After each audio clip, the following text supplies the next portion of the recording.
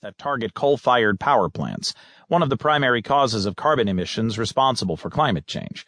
For Trump, a climate change skeptic, getting rid of the Obama administration's Clean Power Plan, which would curb carbon emissions from power plants by 32% by 2030, would give a boost to the declining U.S. coal industry and its decimated workforce across Appalachia. Even if the next president were to succeed, he would probably not reverse a years-long movement away from coal in the U.S. electric power industry, the biggest consumer of the black rock, according to the head of one of the nation's leading electric utilities. If he were able to do that, I don't know really how much impact it would have because we're moving ahead and rebalancing our portfolio. Nick Akins, the president and